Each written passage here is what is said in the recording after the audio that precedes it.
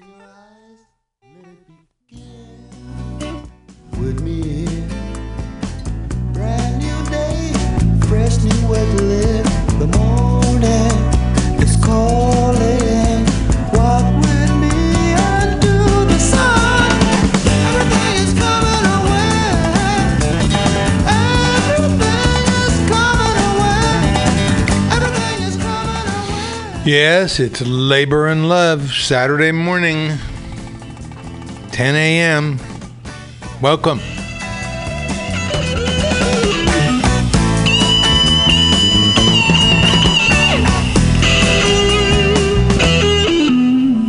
Here's my hand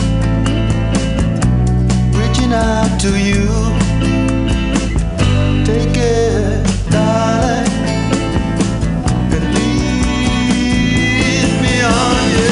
Everything is coming our way. Everything is coming our way. Everything is coming our way.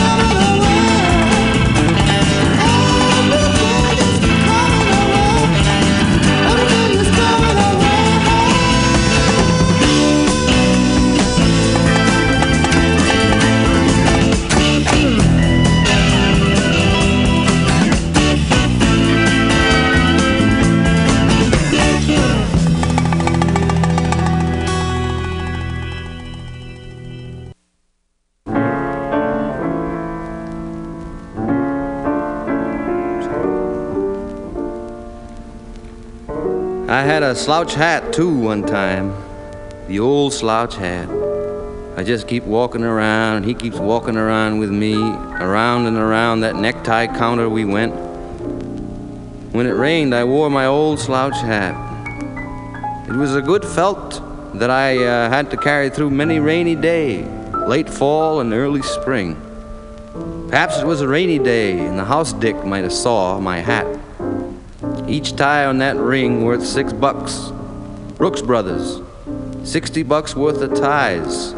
Slacks with peculiarities. I couldn't even find a pair of slacks I thought it was suitable to wear. Wrapped one pair around me and pinned it in with a safety pin.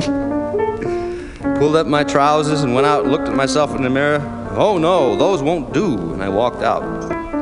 Wrapped the slacks around my waist, took 2 other pair, went to the mirror, threw them at the salesman. "No, those won't do. Good afternoon," and walked out.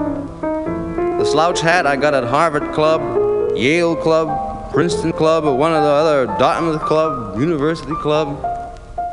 Always barred the Yacht Club, because it was a little over my kin.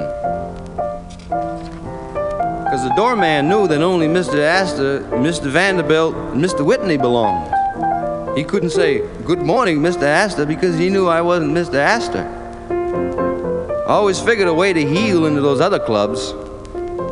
Not only a member of Who's Who, but a Who's Who also have to be a member of Who's Who in New York in the special clique of Who's. I'd get in the athletic club many times.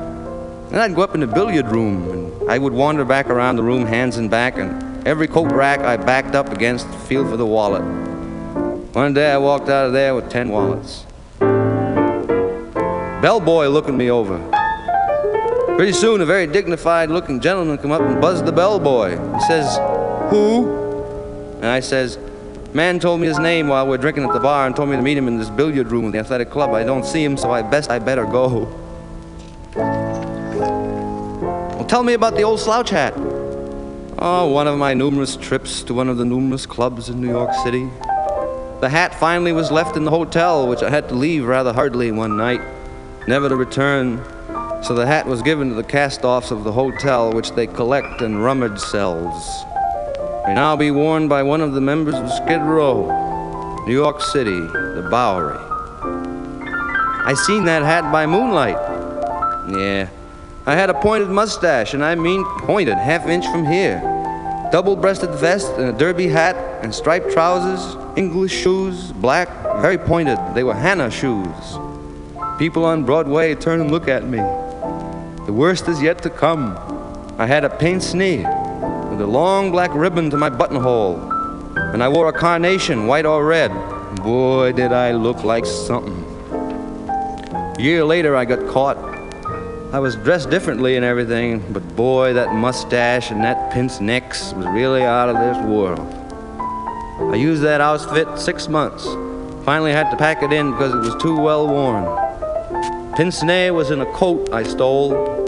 Mustache I grew in the sanitarium while taking one of my numerous drug cures. My mother'd come to see me. She says, "Oh no, cut it off." "I'm just having a little fun, Mother." Took it on the lam and went to Canada. Late at night, I'm full of morphine, and I come down full of goofballs too. This guy had a ventriloquist doll, and he gave out this Texas Guinan routine. "Hello, sucker. We like your money as well as anybody else's. As a matter of fact, the bigger your roll, the more we take you." He used to get everybody interested with the doll and cut out silhouettes, put stripes in your tie. Wound up in his room, gave him a shot of morphine. Out on the highway, I thumbed a ride into Buffalo, and I put the bum on the guy for something to eat. He said, "Eat in my drugstore." So we went in the back, and he had corn on the cob and boiled potatoes. "Say, fella, I always hear people talk about morphine. What's it look like?" He shows me. He had a key, a cabinet. He had bottles of hundreds, quarter grains, half grains, Penapon, Dilaudid, everything. As soon as he tended the customers, I emptied the bottles. Got out of there pretty quick, bought a safety pin in Buffalo, and took a shot in the toilet. Come out and saw a fella shaving, his coat hanging there. Hung my own coat and gave his coat a brush in my hand. Felt his wallet, washed my hands, went out and took off with the wallet. So I started out on a shoplifting campaign in Buffalo. It was about 1910. Wasn't very experienced at it. Started out with a top coat and sold it in a taxi cab stand. Next day I decided to get myself some suits, and I went up and I had a suit box, and I walked about and put the suit box in one of the dressing rooms, looked and fooled in the mirror, went out and I hawked those two. Next day, like a damn fool, go out to the same store, but I got a newspaper instead of a suit box. Thought I'd try a new routine. Two guys kind of watching me. I went in, wrapped myself up, 2 suits, went in the elevator. Bottom gentleman tapped me on the arm. "Will you come with me, please?" And the county jail, they ate breakfast. You got oatmeal with 1 spoonful of molasses. For lunch, stew, mostly bones, graveyard stew. And for supper, dinner at night, beans. And you couldn't smoke.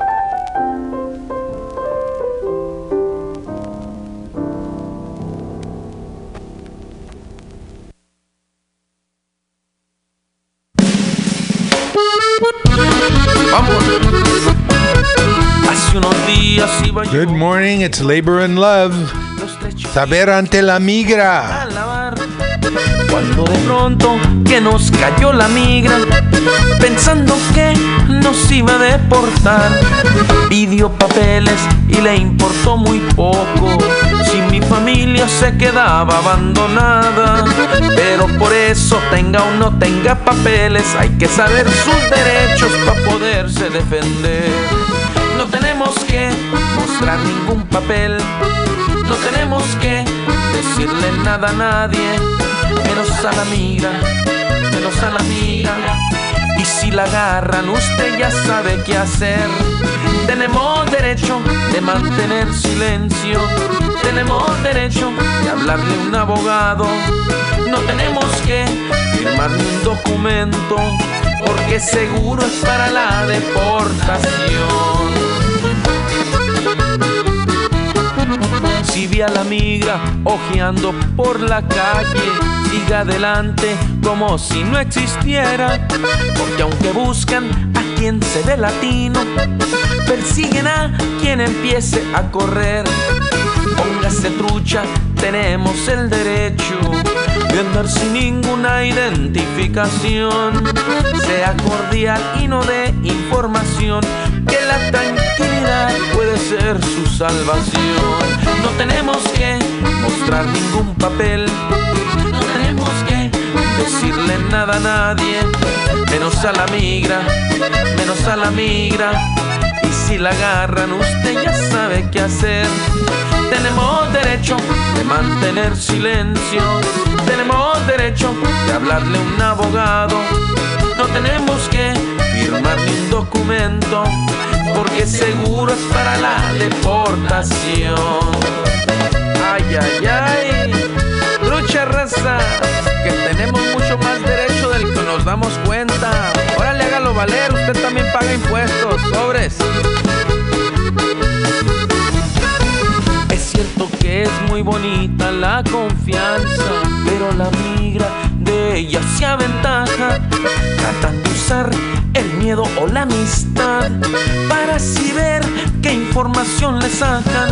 Solo la unión sabemos que es la fuerza, de nuestra tierra nunca nos van a sacar. Tenemos mucho más poder del que pensamos, pronto nos educamos y cambiamos hoy la ley. ¡Órale!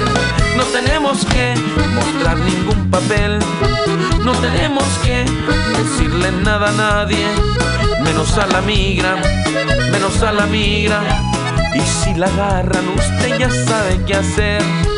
Tenemos derecho de mantener silencio, tenemos derecho de hablarle a un abogado. No tenemos que firmar ni un documento, porque seguro es para la deportación.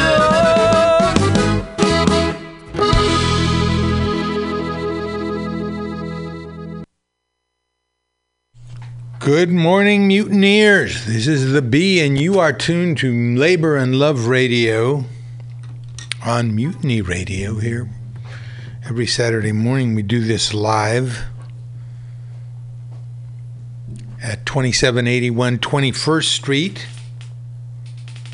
And our podcasts are available at mutinyradio.fm/podcasts or on iTunes under Labor and Love Radio. Good morning to you.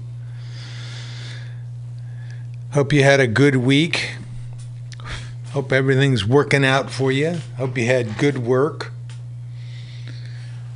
And today, this is the Labor and Love show where we tell you how it is.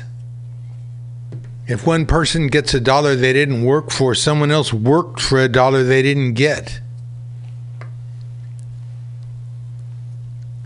And if you don't have a seat at the table, at the negotiating table where you work, you're probably on the menu. I can almost guarantee it. Never, but never let anyone into your heart who is not a friend of labor, because their attitude about labor and working people is like a spotlight into their soul. If those things are not important to them, never let them into your heart. This is Labor and Love Radio, where the labor meets the road. And when I say labor, I mean you. This is your weekly labor magazine, Labor Opinion, labor commentary, labor history, interviews, what's going on with working people.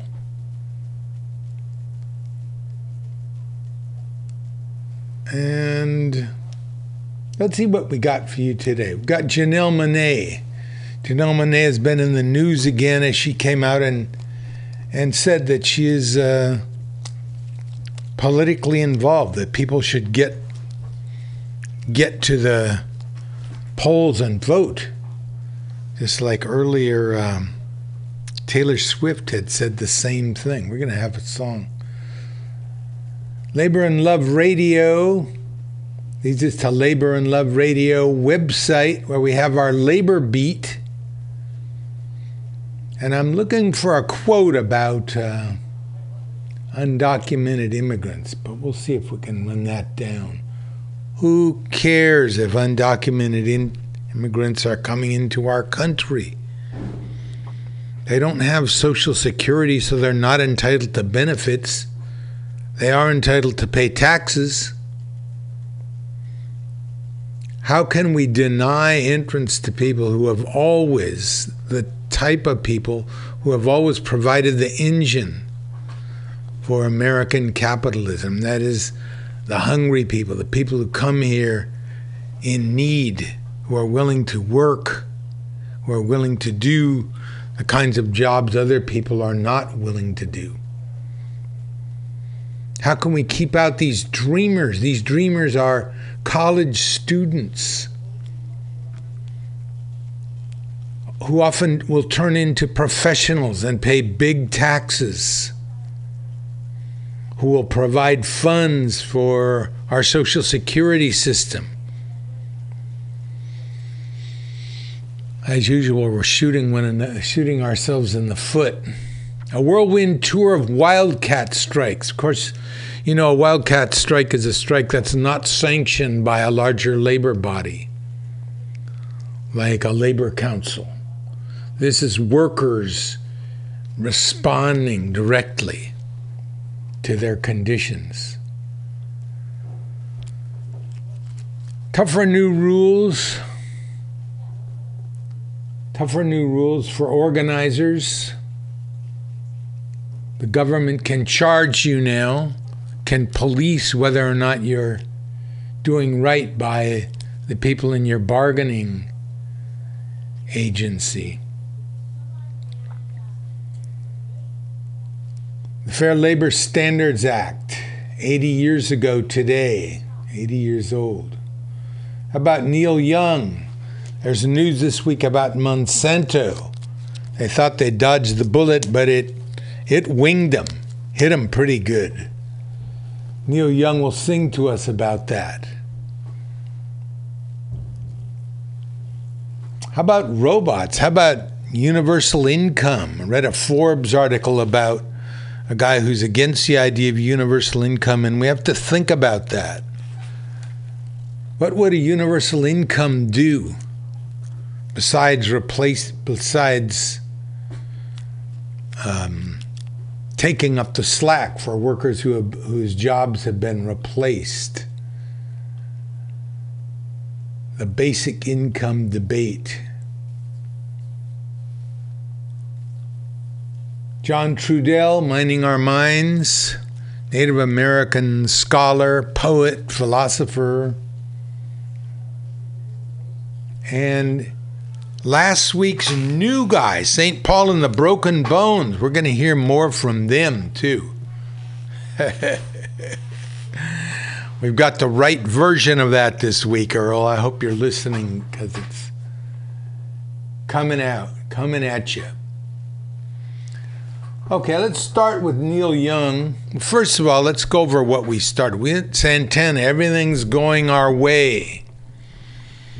Does it seem like if you're a Democrat, looks like things are going your way? Two big things so far. Karl Rove predicted that the elections would turn on this caravan of 7,000 people coming to ask for asylum. And they're being treated like an invading army. Remember the Statue of Liberty, send me your huddled masses yearning to breathe free. I lift my lamp beside the golden door or something like that. What happened to that? Well, we don't need a lot of people like Mr. Trump and his followers think we don't need those workers here. How wrong they are. How wrong they are. A purely economic level. These are people, as I said, who will provide the work and pay taxes well into the future. Okay, second, we had Jack Kerouac with a nice piece about I used to have a slouch hat. This is from Poems for the Beat Generation, Jack Kerouac and Steve Allen. And then we had Francisco singing Saber ante la migra. What we have to know, what your rights are. You can remain silent. You have the right to talk to a lawyer. These are in the song, okay, the type of literature such as a quilt in the slave days. In the slave days, the quilt was these supposedly innocuous designs, moons and rivers and things like that, and forests. Sometimes they were maps for slaves who wanted to escape. A map telling them where to go. Follow the drinking gourd is one of the songs. The drinking gourd, of course, was the North Star. That's what Francisco's song is about. What we have to know, what you need to do, what are you required to do by law, and what don't you have to do. Ante la migra.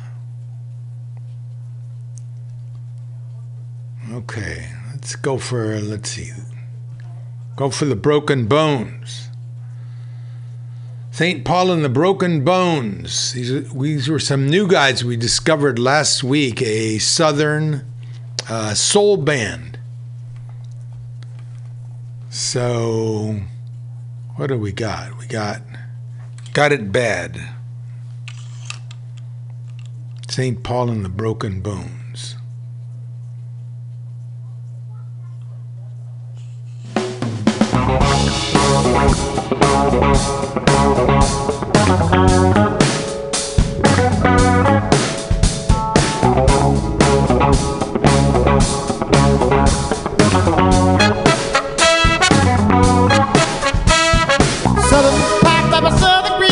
Everybody selling that southern thing, but we can't go long. Pencils in the pie with the hollow teeth, screaming hallelujah from the factories, but we can't go long. Cardboard devils in the megaphones, telling all the saints the devil, but they can't go long.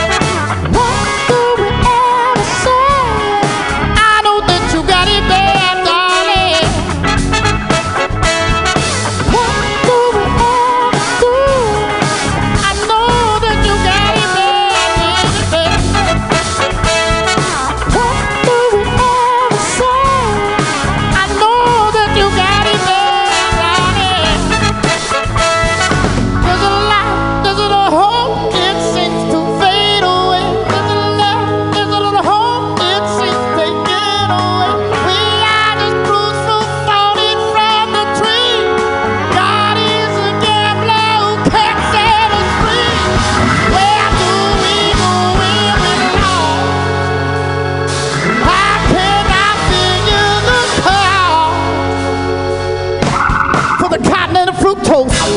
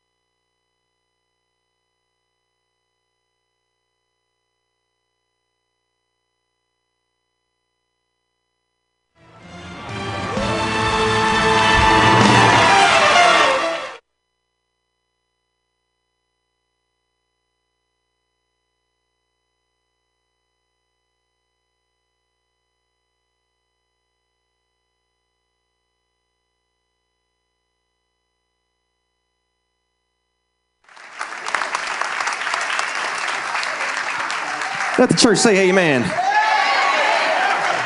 There's Usher. For years, Ray's Georgia manager, should be on all our minds. said Ray drove him crazy, constantly singing Hoagie Carmichael standards on their many long trips. It was just a matter of time till Ray recorded it. It became one of his most memorable songs for me and a lot of people around the world. I'm talking about Georgia on My Mind.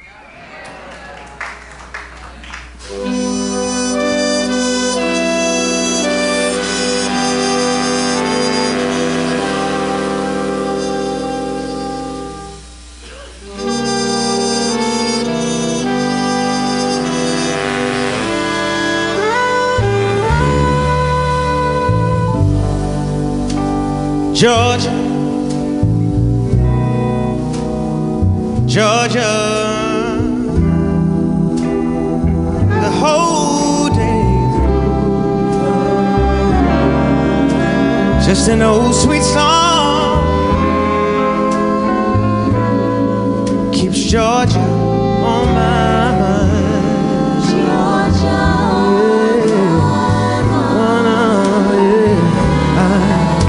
talking about Georgia, yeah, yeah.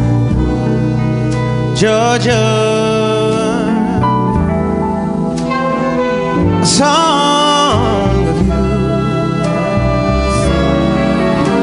comes as sweet and clear as moonlight through the pine.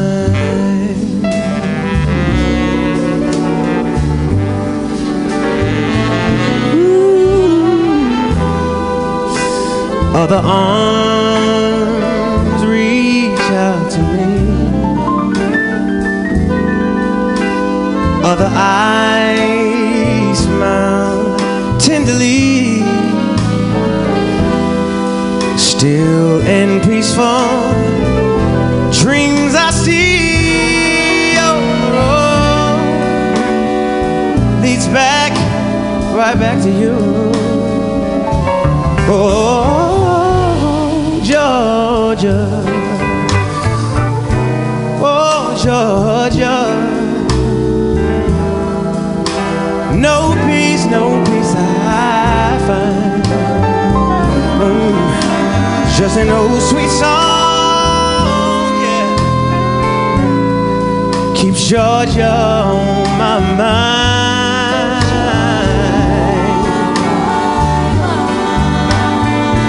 Yes, it did. Other arms said they reach out to me, yeah. And other eyes smile tenderly,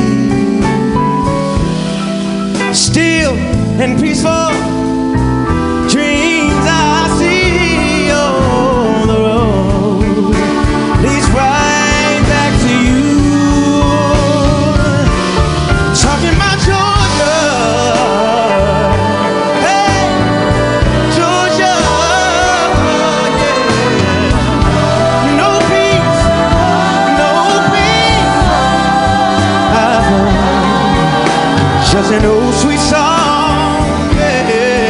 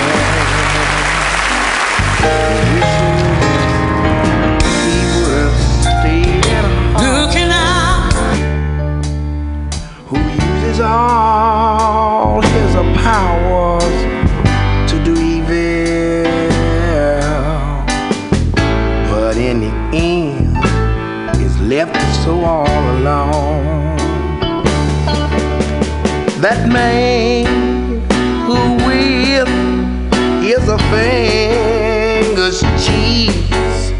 Oh, and who lies with every breath,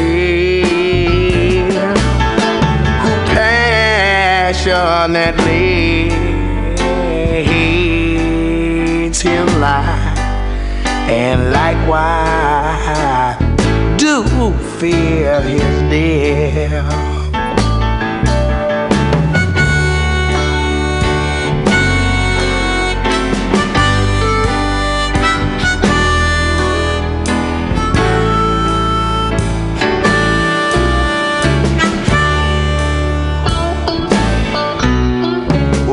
Do pity the poor immigrant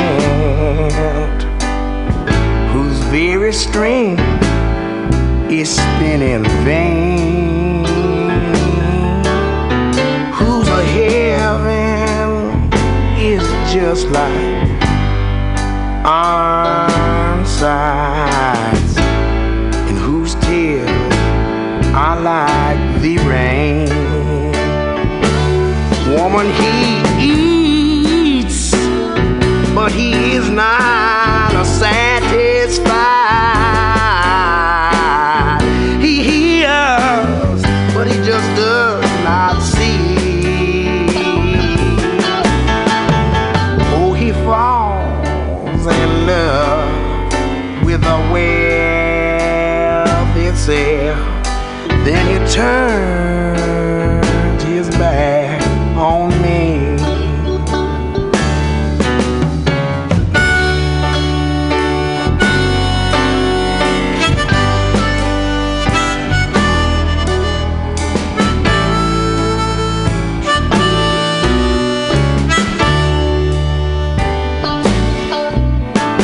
Oh, I pity the poor immigrant who tramples through the mud, who fills his mouth with a laughing and builds his town with a blood. Oh, whose visions in the final end must shatter just like the glass.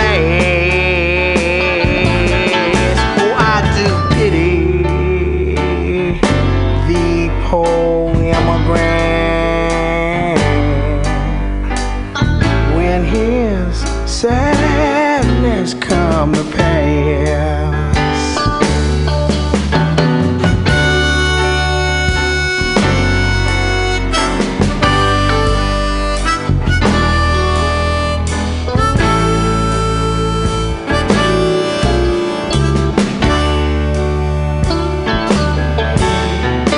I do pity the poor immigrant who wishes he would have stayed home,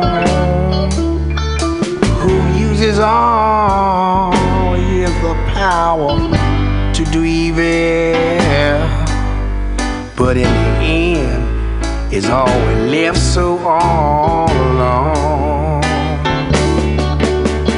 That man who will is a finger's of cheese, and who lies with every breath, who passionately hates his life, and likewise fears his death.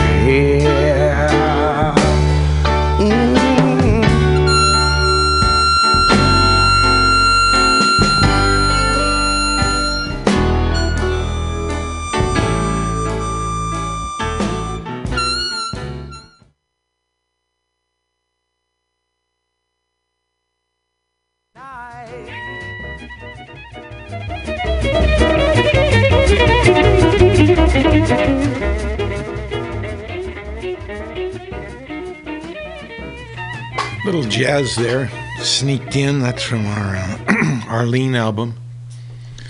That'll be our background today. Jazz. So we had I Pity the Poor Immigrant, Taj Mahal singing about the white nationalists. Mr. Trump identified himself as a nationalist. Did he understand that to most people nowadays that means white nationalist? Or does he care? Mr. Trump is enjoying himself immensely, saying whatever he feels like. Calling women horse face and talking about their looks and getting away with it. Before that, we had Georgia on My Mind, and that was by Usher. And we're going to talk about why Georgia should be on everybody's mind. This is a classic textbook example of how a minority party wields majority power by cheating.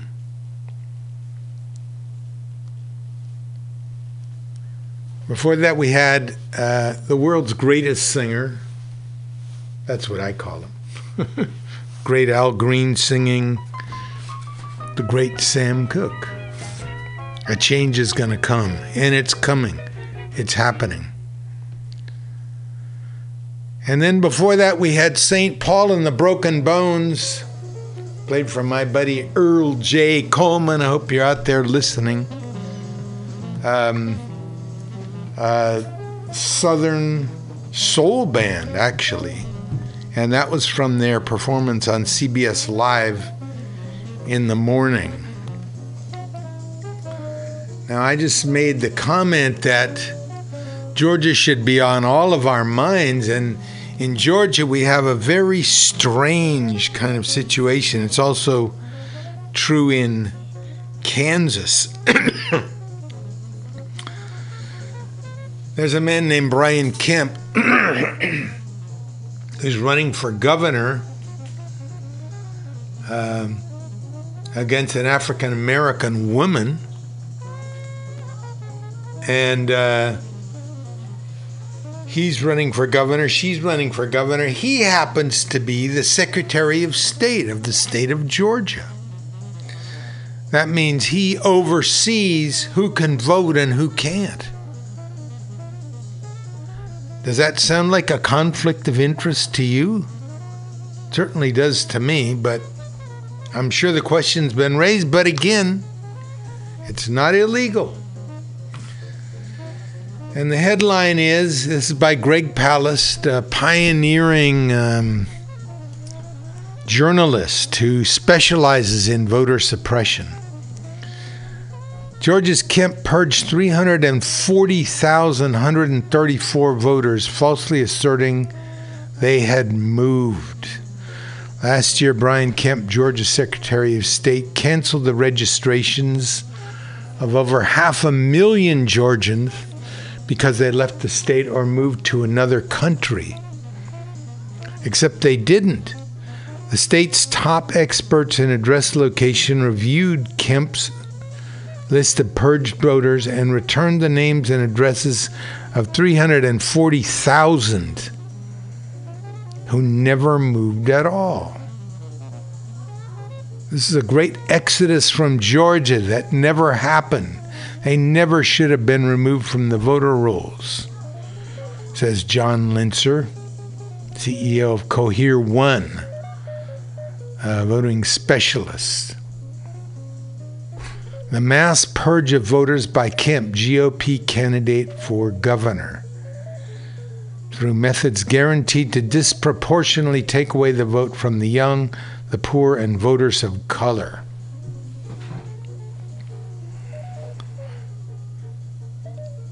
The experts who are analyzing this ran the names through an advanced address hygiene process that is digging through dozens, up to 200 dynamically updated bases. Now, how did Kemp get away with this?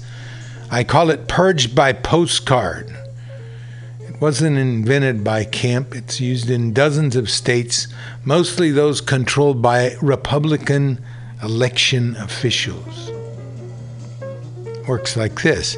If you miss an election, Kemp sends you a postcard.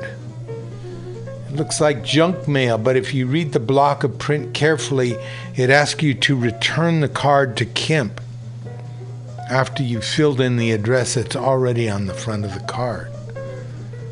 If you don't return the card and you miss an election, Kemp takes out his eraser and cancels you. Legally savvy voters may know that the National Voter Registration Act of 1993 prohibits canceling the registration of a voter who chooses not to vote. However, in June of this year, the Supreme Court said election officials can purge voters if they miss elections and don't return that postcard, but only if the failure to return the postcard is a reasonable indication the voter has moved.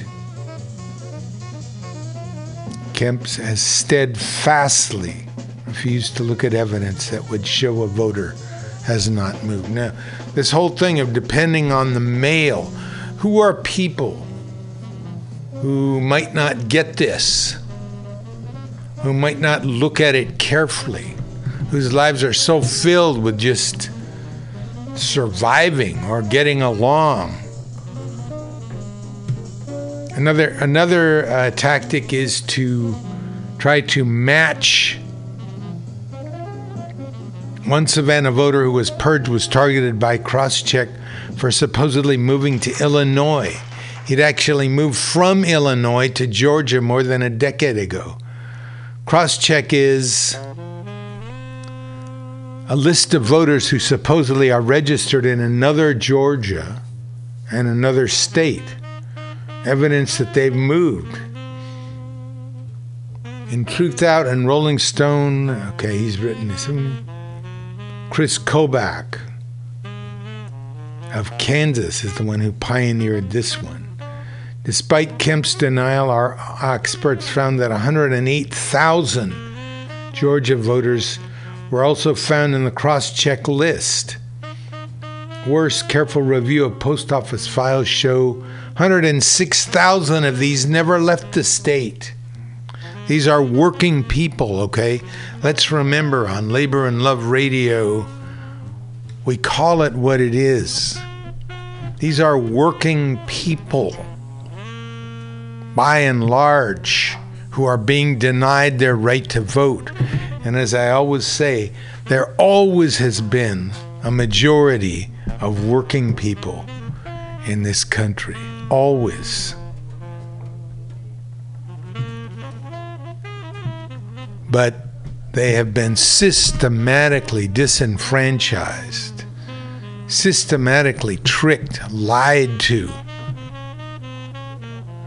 by the ruling class, by the rich and famous, by the high and the mighty, in this case, mostly Republican operatives, because it's Republicans who are in the minority.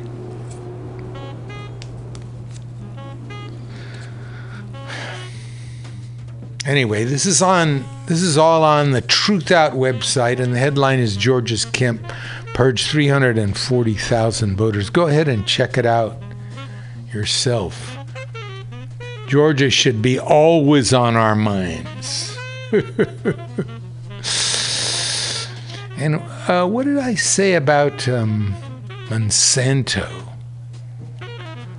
Let's look at Monsanto, because we've got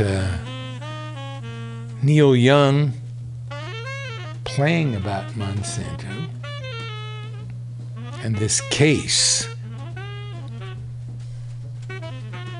Labor and Love. Okay, well, let's listen to Neil.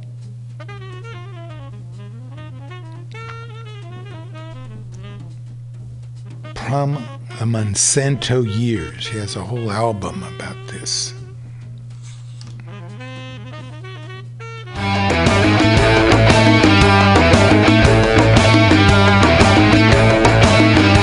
There's a peaceful solution called a peace revolution. Let's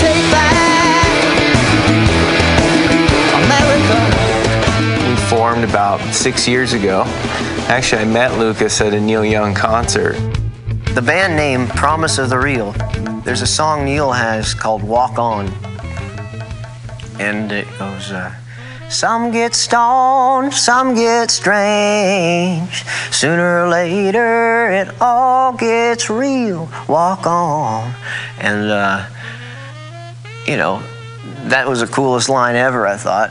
And so it kind of says, oh, there's, you know, the promise of the real. Sooner or later, it all gets real. It's a promise. So we named our band Promise of the Real. We would spend hours listening to Neil and just jamming along to it on bongos and acoustic guitar or wherever. And that was it. You know, we just kind of started around Neil. We wanted to go to the bridge school that year just to see the show, really. And Neil's crew was like, bring your guitars, you know. Come on, bring your guitars. We want you guys to play with Neil. And it was so much fun. And obviously for us, we were in heaven.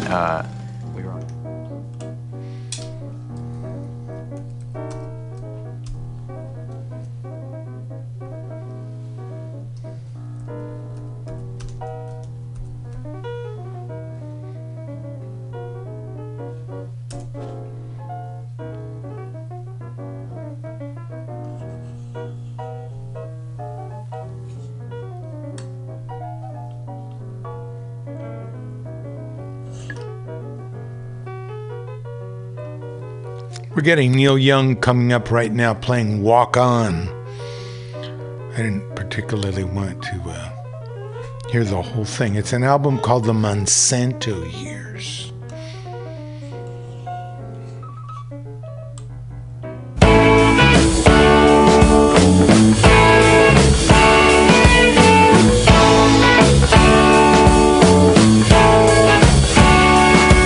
I hear some people been talking me down. Bring up my name, pass it round.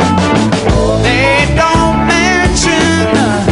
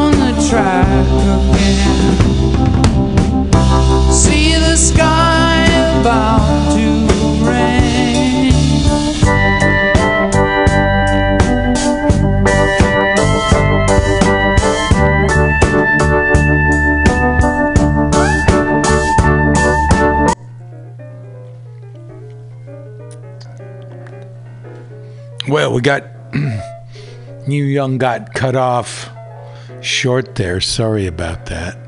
That was Neil Young, See the Sky About to Rain, relating to all the sadness that's around us. Somebody else went crazy today in Pittsburgh. So far, 7 people have been shot. They had the bomber sending bombs. Of course, Mr. Trump is not taking any responsibility for that at all. He said some lofty things about how our public discourse should be free of violence, and then went and attacked Ms. Maxine Waters, one of the recipients of a bomb, a Democratic congresswoman from Los Angeles, who he seems to have a particular animus about. Labor and Love Radio and the Labor Beat. Well, I brought up Neil Young there because there has been, this last week, there was court action about Monsanto, as you know or may not know.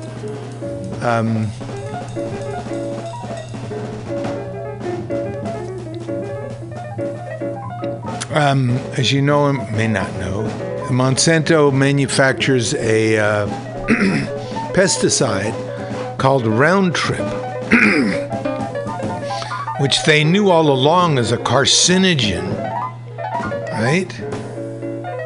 And they were sued by a man named Dwayne Lee Johnson. The judge ruled in Johnson's favor and awarded him the jury awarded him $289 million.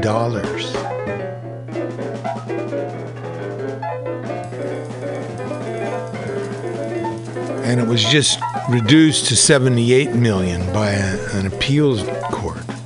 This may not sound like much of a win, but there was good news in the judge's decision. The jury's guilty verdict was upheld. Okay, this is one of the first times now that Monsanto has been directly connected to the deaths caused by its Roundup pesticide.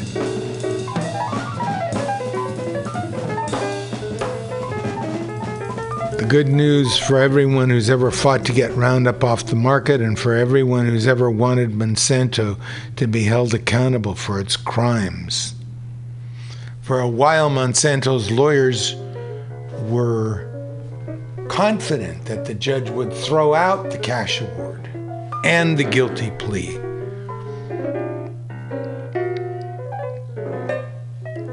There are thousands of lawsuits. Monsanto is now owned by Bayer, Bayer Aspirin. This is a huge German conglomerate that was so big it had to be split into 5 parts. 8,700 plaintiffs believed to have cancer as a result of exposure to Roundup. Working people now, people working out there in the fields, they got a job out there and they're being poisoned by a corporation that knows very well that it's a carcinogen.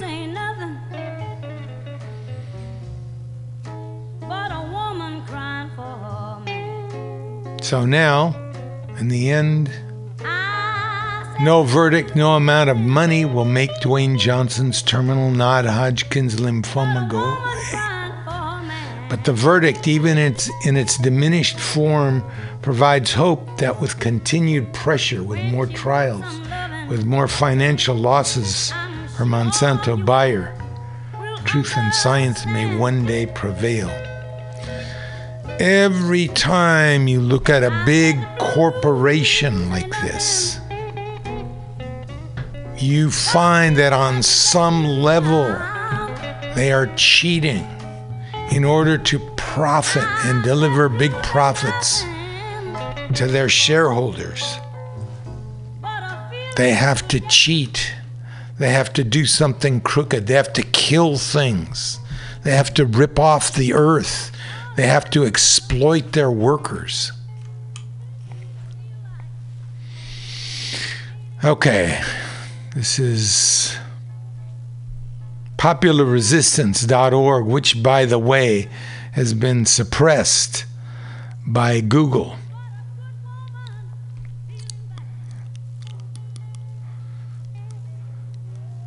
People are calling on schools throughout the country to ban Roundup in honor of Johnson, a former school groundskeeper who bravely stood up to Monsanto. Some schools have already stepped up to the plate, including California's Benicia, right in the Bay Area here, Unified School District. Look on the website, there's a petition. Roundup, used to kill working people. Monsanto, and get the Neil Young album, The Monsanto Years.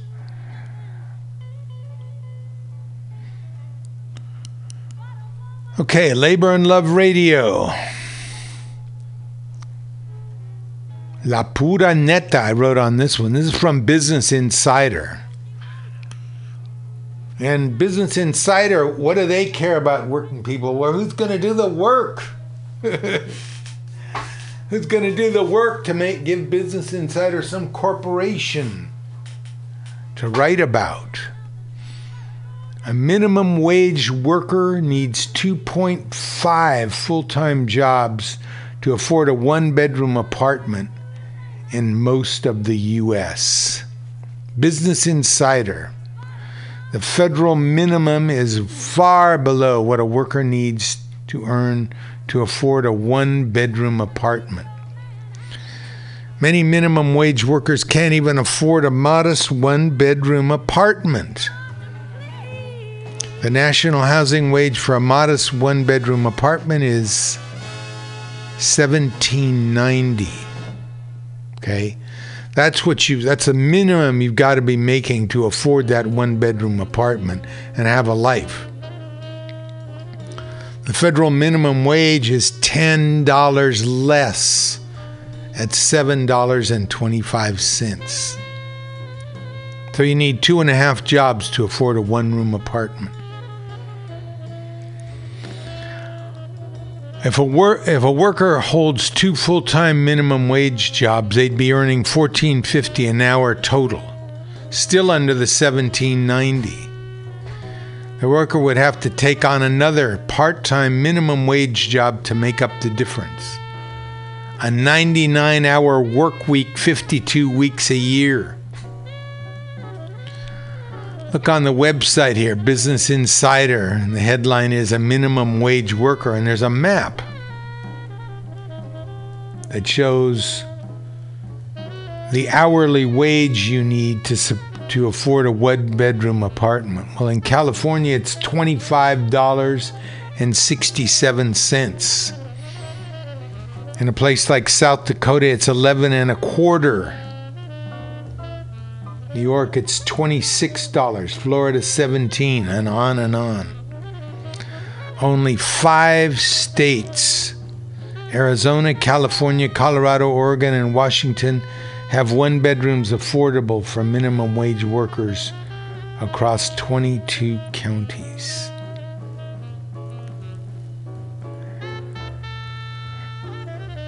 Workers fare a little better in Arizona, where the minimum wage of $10.50 is actually the lowest of those 5 states. The housing wage for a one-bedroom apartment there is $14.64. Even Arkansas, which has the most affordable housing in the country, has a higher one-bedroom housing wage than the minimum wage, which is $8.50, pardon me. Lastly, Hawaii has the most expensive housing. Minimum wage is $10.10. The housing wage for a one-bedroom apartment is $27.44.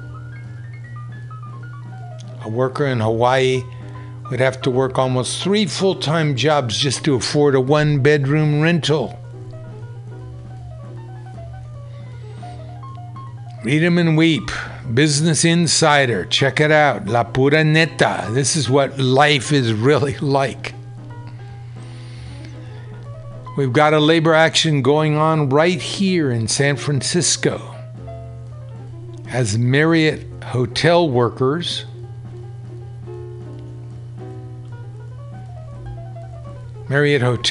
go on strike with the motto, "One job should be enough." Supervisors to hear Marriott case after weeks-long strike. And again, this has gone all over beginning in Boston, all the way out to Honolulu, to Hawaii.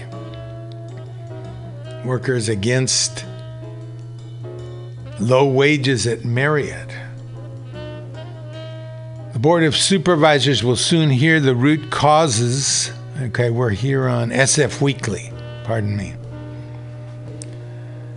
A nationwide strike by Marriott workers taking place in San Francisco.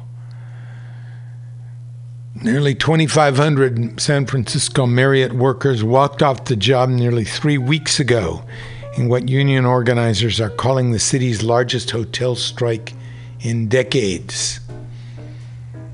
Workers have been relentless to pursue a contract that includes higher wages and benefits, job security, and workplace safety after more than 2 months without a contract of any kind.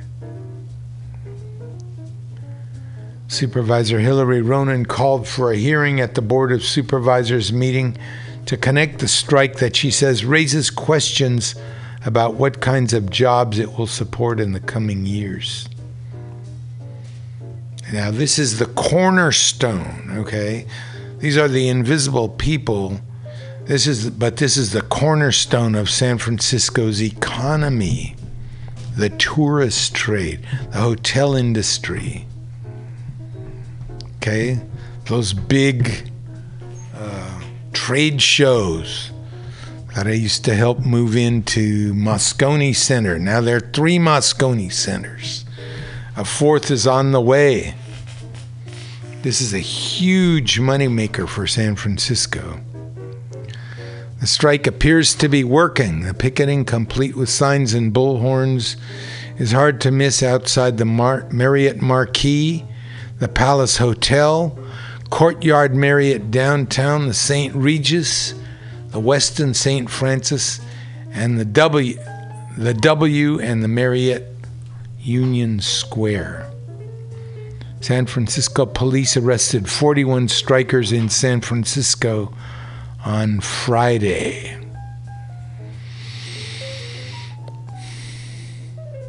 Here's what people who have gone into the Marriott. No bath or bath cleaning in 5 days. Workers' strike was managed terribly by the company and staff. Security required you to show a wristband every time you entered the building. Marriott is also losing money on a lucrative month made off conferences like ComNet 2018. The 1,000-person conference spent $300,000 to change locations from Marriott out of respect for the workers and could mark its first financial loss on a conference, the Chronicle reported. In the first couple days of the strike, nonprofit Shanti Project canceled its annual fundraising gala, also in support of the strike. The Marriott workers' strike, says Ronan, is a reminder that real change often starts with ordinary groups of people outside the corridors of government. It's a reminder that income inequality and all the crises it causes, from housing to health care, is going to be tackled by determined, organized groups of people, with or without the help of their elected representatives. Another conference that I noticed was a Latino group that gives scholarships to young women, young Latino students. They canceled their strike as well. That's what it takes. People of conscience who decide to support workers, who know they got to serve somebody, so they serve the workers and not the corporations. This is SF Weekly website.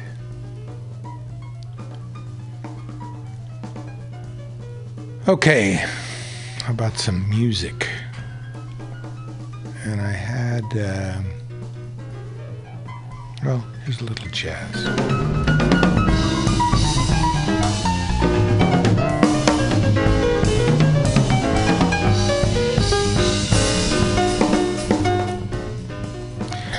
Ms. Janelle Monáe Robinson made a point this week to remind people that when you scratch it all down, she's still Janelle Robinson.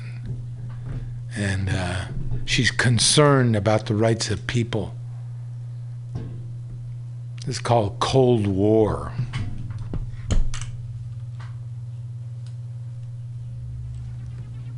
By Janelle Monáe, I'm sorry. Janelle Monáe Robinson. She called herself.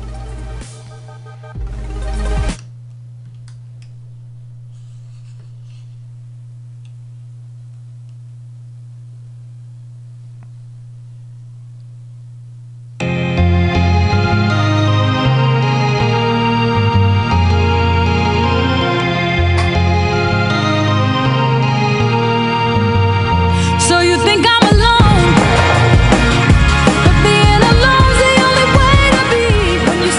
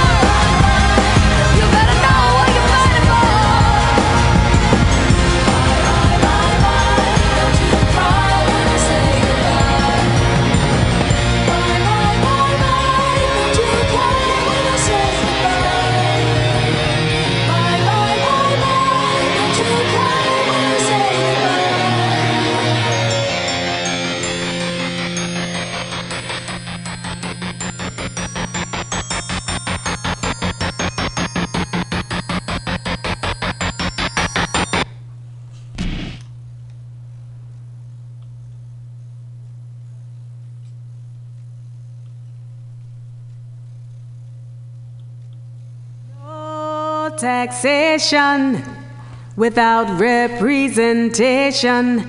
200 years of exploitation in the capital of this nation. No representation in the capital of this nation. 200 years of exploitation. Give the people their right to vote.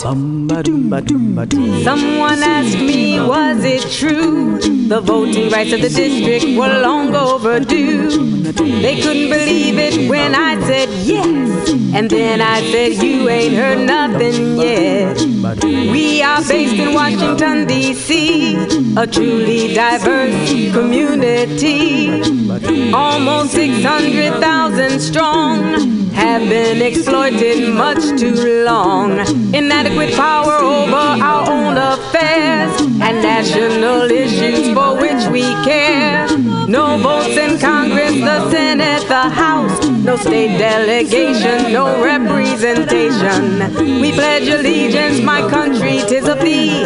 Fight in wars, pay taxes in this country. Provide work and services for the government. We get no vote, but our money is spent. Well, you may wonder how in the world can this be? I thought we lived in a democracy where the U.S. Constitution gives equal protection. Check the 14th Amendment to make this connection. No taxation without representation. 200 years of exploitation in the capital of this nation. Oh well, no representation in the capital of this nation. 200 years of exploitation. Give the people their right to vote. In 1787, the U.S. Constitution was ratified. U.S. Congress won the power to exclusively exercise, in all cases, legislation over the future capital of this nation. In 1790, selection of the district sites began, using a piece of Virginia and a piece of Maryland, forming the District of Columbia or Washington, D.C. But the people kept on voting in their former states, you see. In 1800, Congress took control of D.C., ended representation for the whole community. In the history of this country, you will find the reason why, and even in the new millennium, they want this law to apply. In 1846, the portion of D.C. from Virginia decided to retrocede. It was returned to the original state line. Alexandria and Arlington County came after this time. In 1871, an elected delegate with no vote was created for the House of Representatives. No joke. D.C. was given territorial government that year. Representation remained an issue, do you hear? In 1874, financial troubles arise. The position of non-voting delegate meets its demise. The territorial government that was given to D.C. was taken back by Congress at this point of history. In 1970, the House brings the position back. Years of civil rights activism brought pressure with no slack. A step in the right direction brought the people so much joy, and the man in its position was Walter Fauntleroy. In 1978, Congress finally said okay to the D.C. Voting Rights Act, but not right away. If approved within 7 years with no hesitation, D.C. would be granted full representation. In 1985, our hopes were really, really high. We knew that they should not let this bill die. All we needed was approval of 38 states, but only 16 states would support our case. And exploitation continues. In 1993, the district made a giant step. Congresswoman Eleanor Holmes Norton worked hard to get a D.C. vote on the House floor, which Congress did approve. But when Republicans came to power, the decision was overruled. Now I'm sure you're wondering, what can can be done. There are at least 4 ways that this fight can be won. Some suggest we retrocede as a part of Maryland, become a city or a county, and that state once again. Or a new law could pass with a congressional vote. D.C. residents would be counted in the Maryland vote for federal elections since taking without retroceding back. This would leave our residency intact. Or Congress could pass another law for D.C. like they did in... Okay, that's Sweet Honey and the Rock talking about the campaign for voting rights in Washington, D.C. It's on a TV show with some smart-ass New York Jew. And the Jew laughed at Lester Maddox, and the audience laughed at Lester Maddox too. Well, he may be a fool, but he's our fool. And if they think they're better than him, they're wrong. So I went to the park and I took some paper along, and that's where I made this song. We talk real funny down here. Drink too much, we laugh too loud. We're too dumb to make it in no northern town. We're keeping the niggas down. We got no niggas or men from Texas, good old boys from Tennessee, college men from LSU. When in dumb, come out dumb too. Hustling around Atlanta in their alligator shoes, getting drunk every weekend at the barbecue. They're keeping the niggas down. We're rednecks, we're rednecks. We don't know our ass from a hole in the ground. We're rednecks, we're rednecks. We're keeping the niggas down.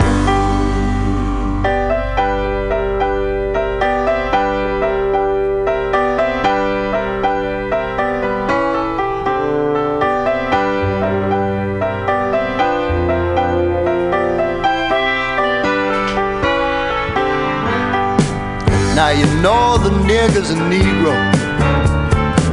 You see he's got his dignity. Down here we too ignorant to realize the North has set the nigga free. Yes, he's free to be put in a cage in Harlem, New York City.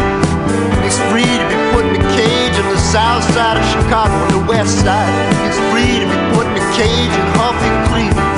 He's free to be put in a cage in East St. Louis. And he's free to be put in a cage in Fillmore and San Francisco. He's free to be put in a cage in Roxbury and Boston. They're gathering them up from miles around, keeping the niggas down. We're rednecks, we're rednecks. We don't know our ass from a hole in the ground. We're rednecks, we're rednecks. We're keeping the niggas down. We are keeping the niggas down.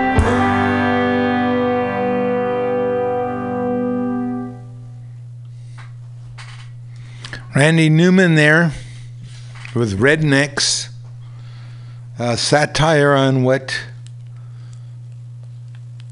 Northerners feel about Southerners, or a representation talking about all the black neighborhoods all over the country, about how African Americans are free to live there. Randy Newman, always a little bit more complicated than you think. This is the B, and this is the Labor and Love show. And we still got a lot of things to talk about here. The supervisors, like I said, are going to hear the case of Marriott. But all over the country now, there's a hotel strike.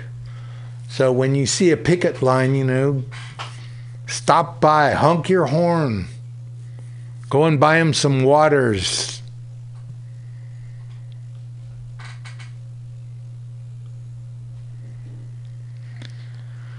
80 years ago today, on October 24th, the Fair Labor Standards Act took effect, creating for the first time a federal right to a minimum wage and overtime, while also banning child labor. While most of us may not think of this event as a landmark achievement in the fight for freedom in this country, anyone who works or has ever worked here want to take a moment to be grateful for the brave workers and leaders who push for the FLSA. As on the National Employment Law Project. Frances Perkins, President Franklin Roosevelt's Secretary of Labor and the nation's first woman cabinet member, was the visionary leader who conceived of a law that would establish a new type of basic economic freedom grounded in a worker's right to a fair day's pay for a fair day's work, a right to rest, and a right for children to be children and not simply cheap labor. Check it out, National Employment Labor Project. The whole thing about the guaranteed universal income, let's look at that for a minute. On the RT, Russian television website, the headline is "Robots to Build Robots in New $150 million Facility." And another terrifying development for those who believe that Android advancement will lead to the extinction of the human race. Robots will soon be building other robots in a $150 million factory in China.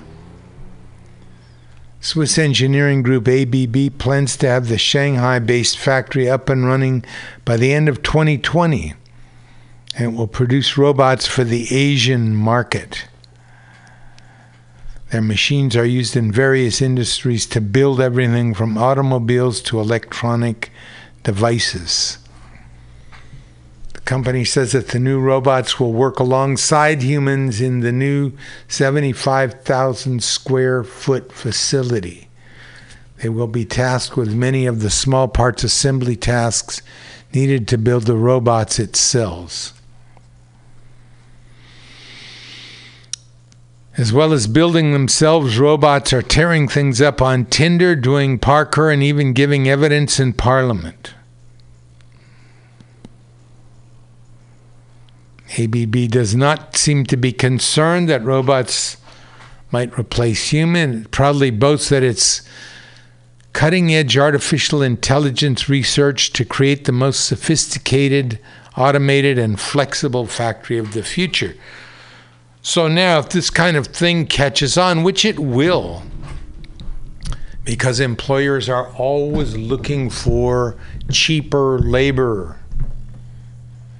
And cheaper also includes the fact that robots don't get sick, that robots don't file lawsuits, that robots don't want holidays.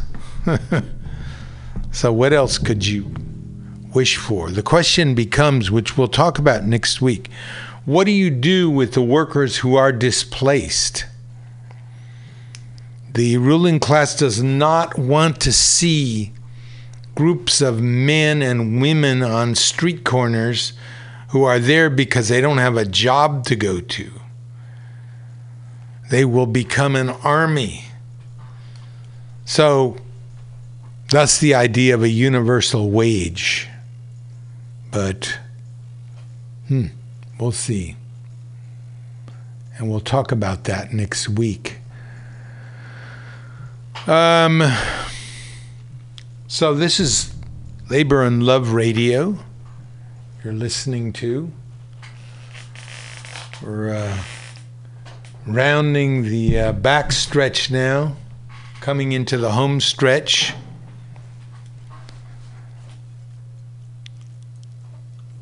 Little more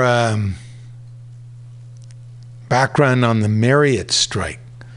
7,000 hotel workers in the U.S. are on strike against Marriott. the world's largest hotel chain. Marriott's profits have doubled in 5 years. In 2016, the hotel chain expanded its empire when it acquired Starwood's 1,200 properties, including the Westin and Sheraton hotel chains. So always with capitalism, big capitalism, things are combined. Big companies buy up smaller companies and make bigger and bigger and bigger companies. And the bigger the companies get, the further removed they are from the everyday lives of the people who produce their wealth. Sales last year totaled $23 billion, yet workers say they haven't seen it in their paychecks or benefits. Many are working 2 jobs to make ends meet, hence the slogan, "One job should be enough." Courtney Leonard, a server at the Westin Boston waterfront, commutes 100 miles a day, round trip from New Bedford. She's originally from Boston but can't afford to live there. "I drive 2.5 hours each way," she said. "It's awful. I'm 28, newly married, and I feel like my life is on hold." Hotel room prices have skyrocketed to as much as $1,500 a room. But wages haven't seen the same bump. To make their jobs sustainable, the city's hotel workers are pushing for year-round health benefits, even for those who are laid off during the slow months. All right, let's get some music, then we'll do working class history. Don't have time for much here.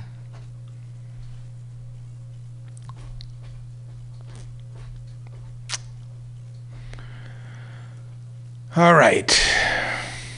Bob Marley.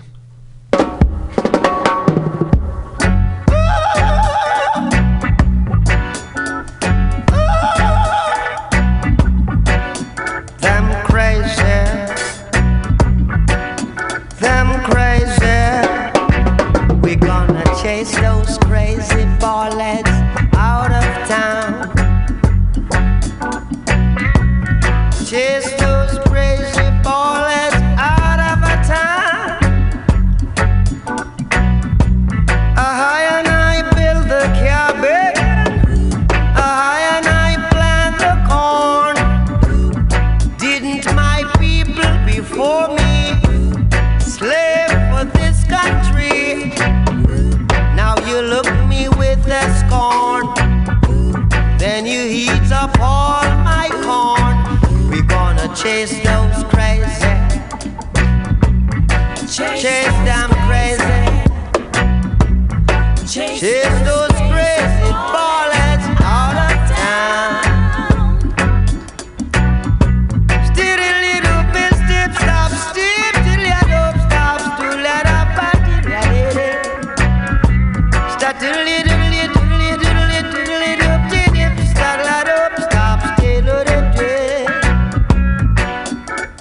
build your penitentiaries, we build your schools, brainwash education to make us the fools.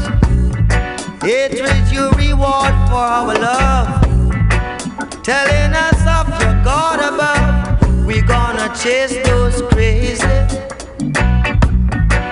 chase those crazy bumpers, chase those crazy bullets out of a yarn.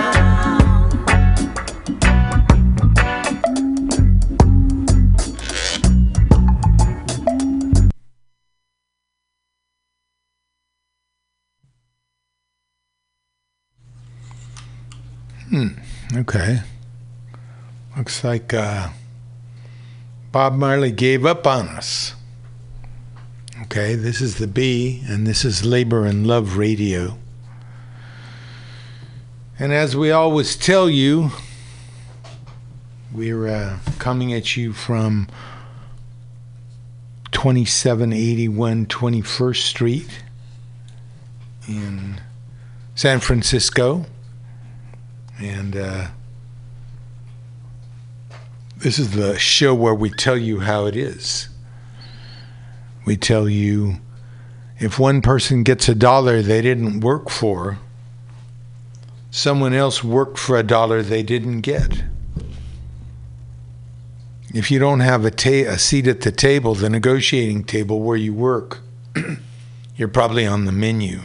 In fact, you are on the menu. Never let anyone into your heart who is not a friend of labor.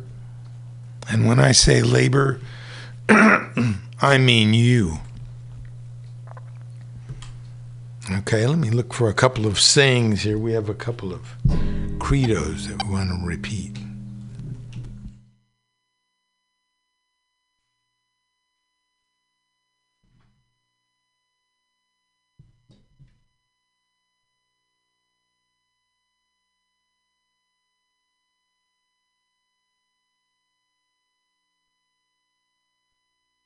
This is Labor and Love Radio on Mutiny.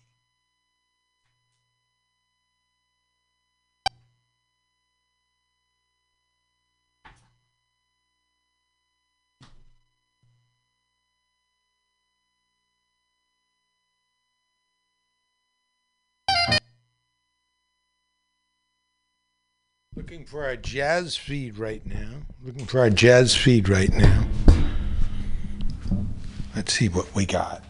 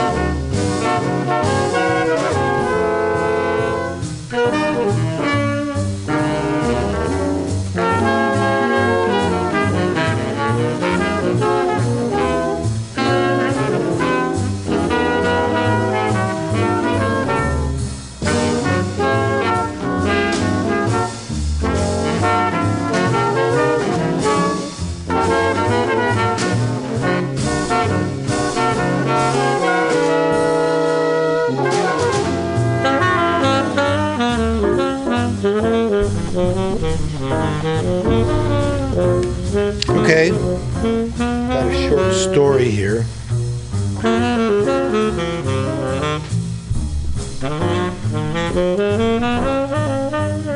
Story is entitled The Marxist Mailman. It's about two people who want to take a tram that stretches over a huge gorge in the Alps. One guy is a very rich, privileged guy, and he shows up at the tram in order to travel across. He's very impatient. He's upset at his chauffeur and can't get anyone to carry his luggage for him. Gets mad about that. And the other guy is a family man whose family is vacationing. And his wife and kids have gone to see a relative in another city, a little town close by. So he takes the tram over and goes and enjoys a day at Reichenbach Falls, where Sherlock Holmes and Dr. Moriarty supposedly struggled to their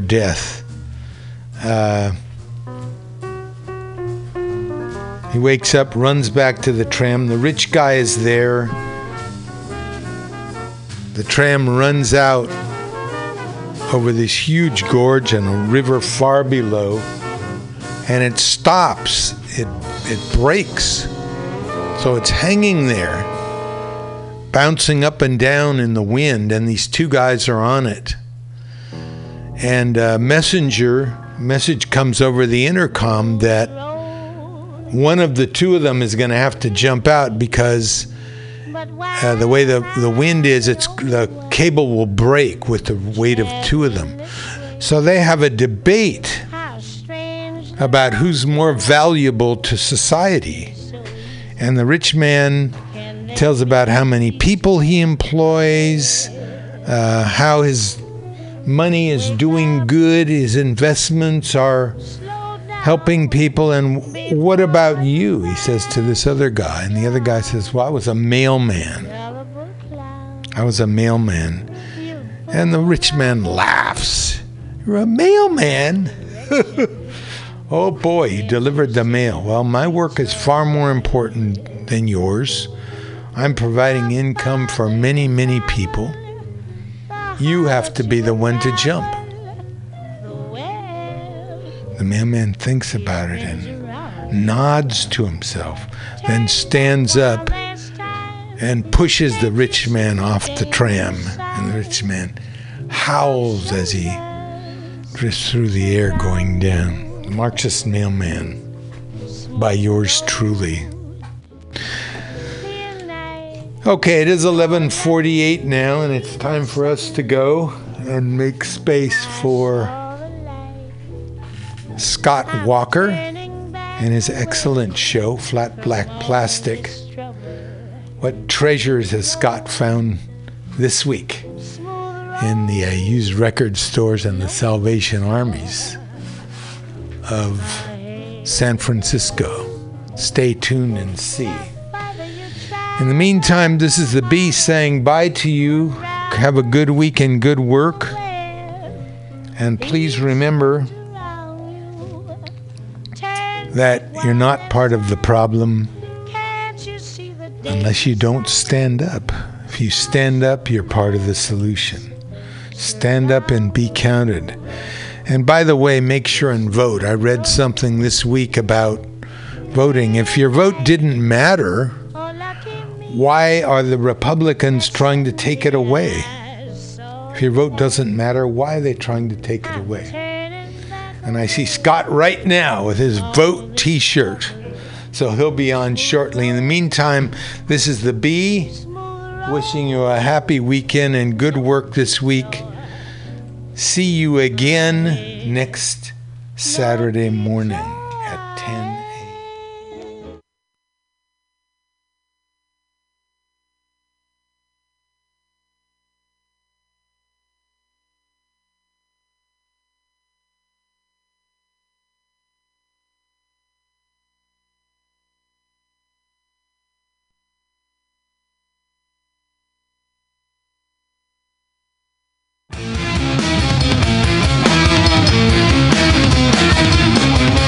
Apply now for the Mutiny Radio Comedy Festival 2019. Applications open until November 30th for 25 shows in 5 days. 40 comics chosen March 1st through 5th, 2019 for the Mutiny Radio Comedy Festival. It's our 4th annual, and we hope you apply from whatever part of the nation or international comedy scene you come from. Apply now through November 30th. Go to our website, www.mutinyradio.fm, for more details.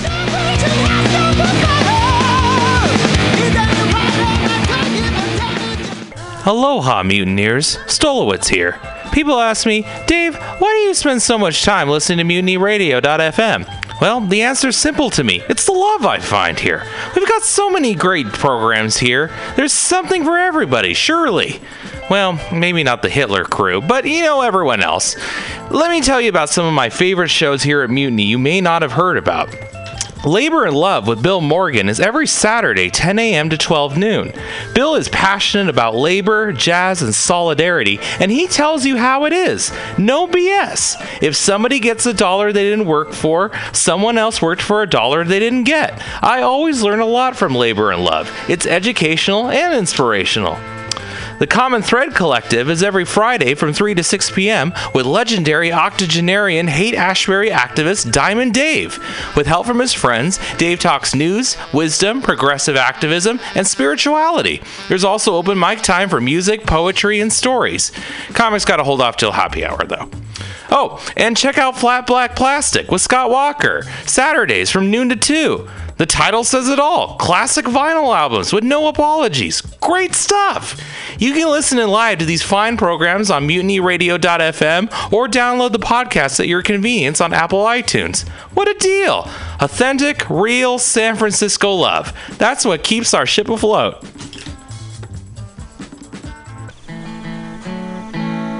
Billy Bob, you ever want to be funny? Well, my dogs think I'm funny, Daryl. Well, I mean, you ever want to be, like, in front of an audience? Like, other than, like, squirrels, dogs, and dead peasants? Oh, shoot. From time to time, I've given it a thought or two. You know, if you go to Joke Workshop, there's more than 2 peoples paying attention to your jokes, and they ain't even gonna be jerks about it. Daryl, are you serious? I can get people to listen to my jokes? And they'll even say nice things, dude, before they tell you how to get improvements. No way. What is this dag-nabbit thing called? It's Joke Workshop. Joke Workshop? Yep, every Monday, 6 to 8 p.m. on the Mutiny Radios. So you're saying I could tell my jokes every Monday from 6 to 8? That's what I'm saying. It's the Joke Workshop Mondays, 6 to 8 p.m. at the Mutiny Radios. Yahoo! Are you tired of swimming through a sea of podcasts? Are ye on a raft without a paddle? Well, gather around me, sea dogs, and get aboard me pirate ship as we set sail for the seas of MutinyRadio.fm. From there, you can captain your own pirate ship as you sail through over 44 different shows for all of your listening pleasures. They've got live comedy to small business advice, LGBTQ-friendly to sports, vinyl to gutter punk. MutinyRadio.fm has the best programming the internet ocean has to offer you. I bet my peg leg on it, or I ain't scurvy shit-faced McRat.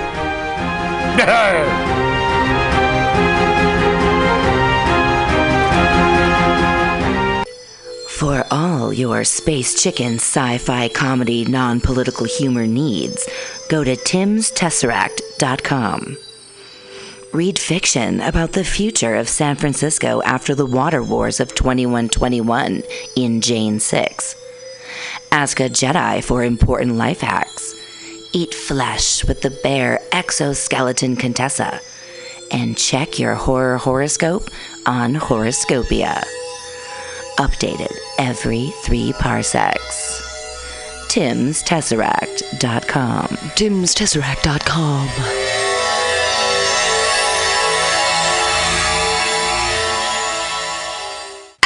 Listen to Mutiny Radio at MutinyRadio.fm. It's a great place to listen to crazy things.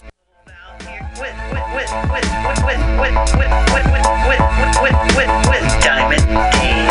Let the life flourish. We find that common thread. We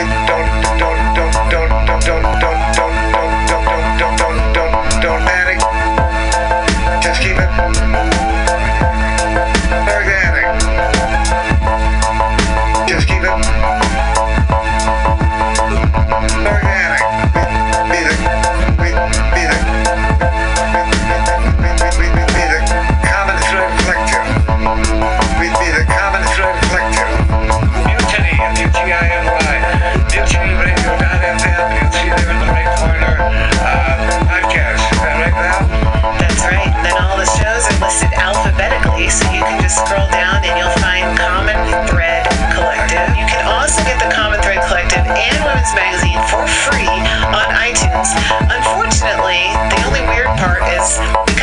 many comedy shows at this station. We're actually under the free comedy section.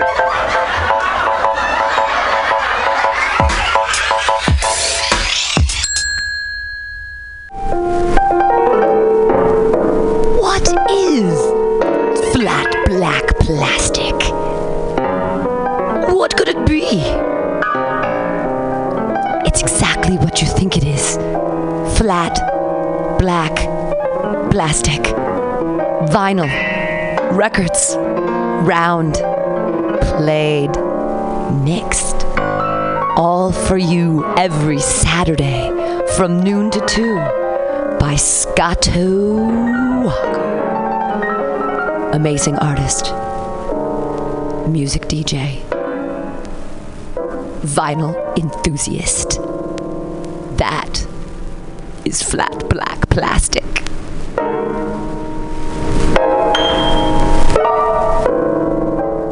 Let's watch a full-length movie on YouTube with Michael Spiegelman.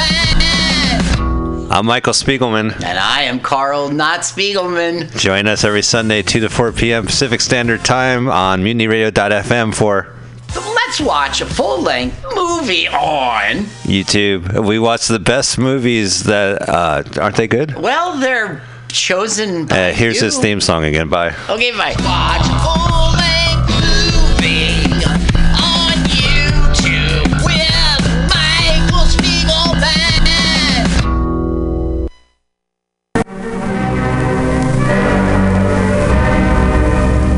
Hello there, my friends out at Mutiny Radio. Chester Cashcock here, giving you my love and regards as well as Moofy's over there. And you know, anytime I go swimming in my vault of rare coins... Hey people, the Flat Black Plastic Show is being brought to you by MutinyRadio.fm, the home of good music, good comedy, good friends, good times, and good drugs. Pam, I forgot the Vince price, but next week.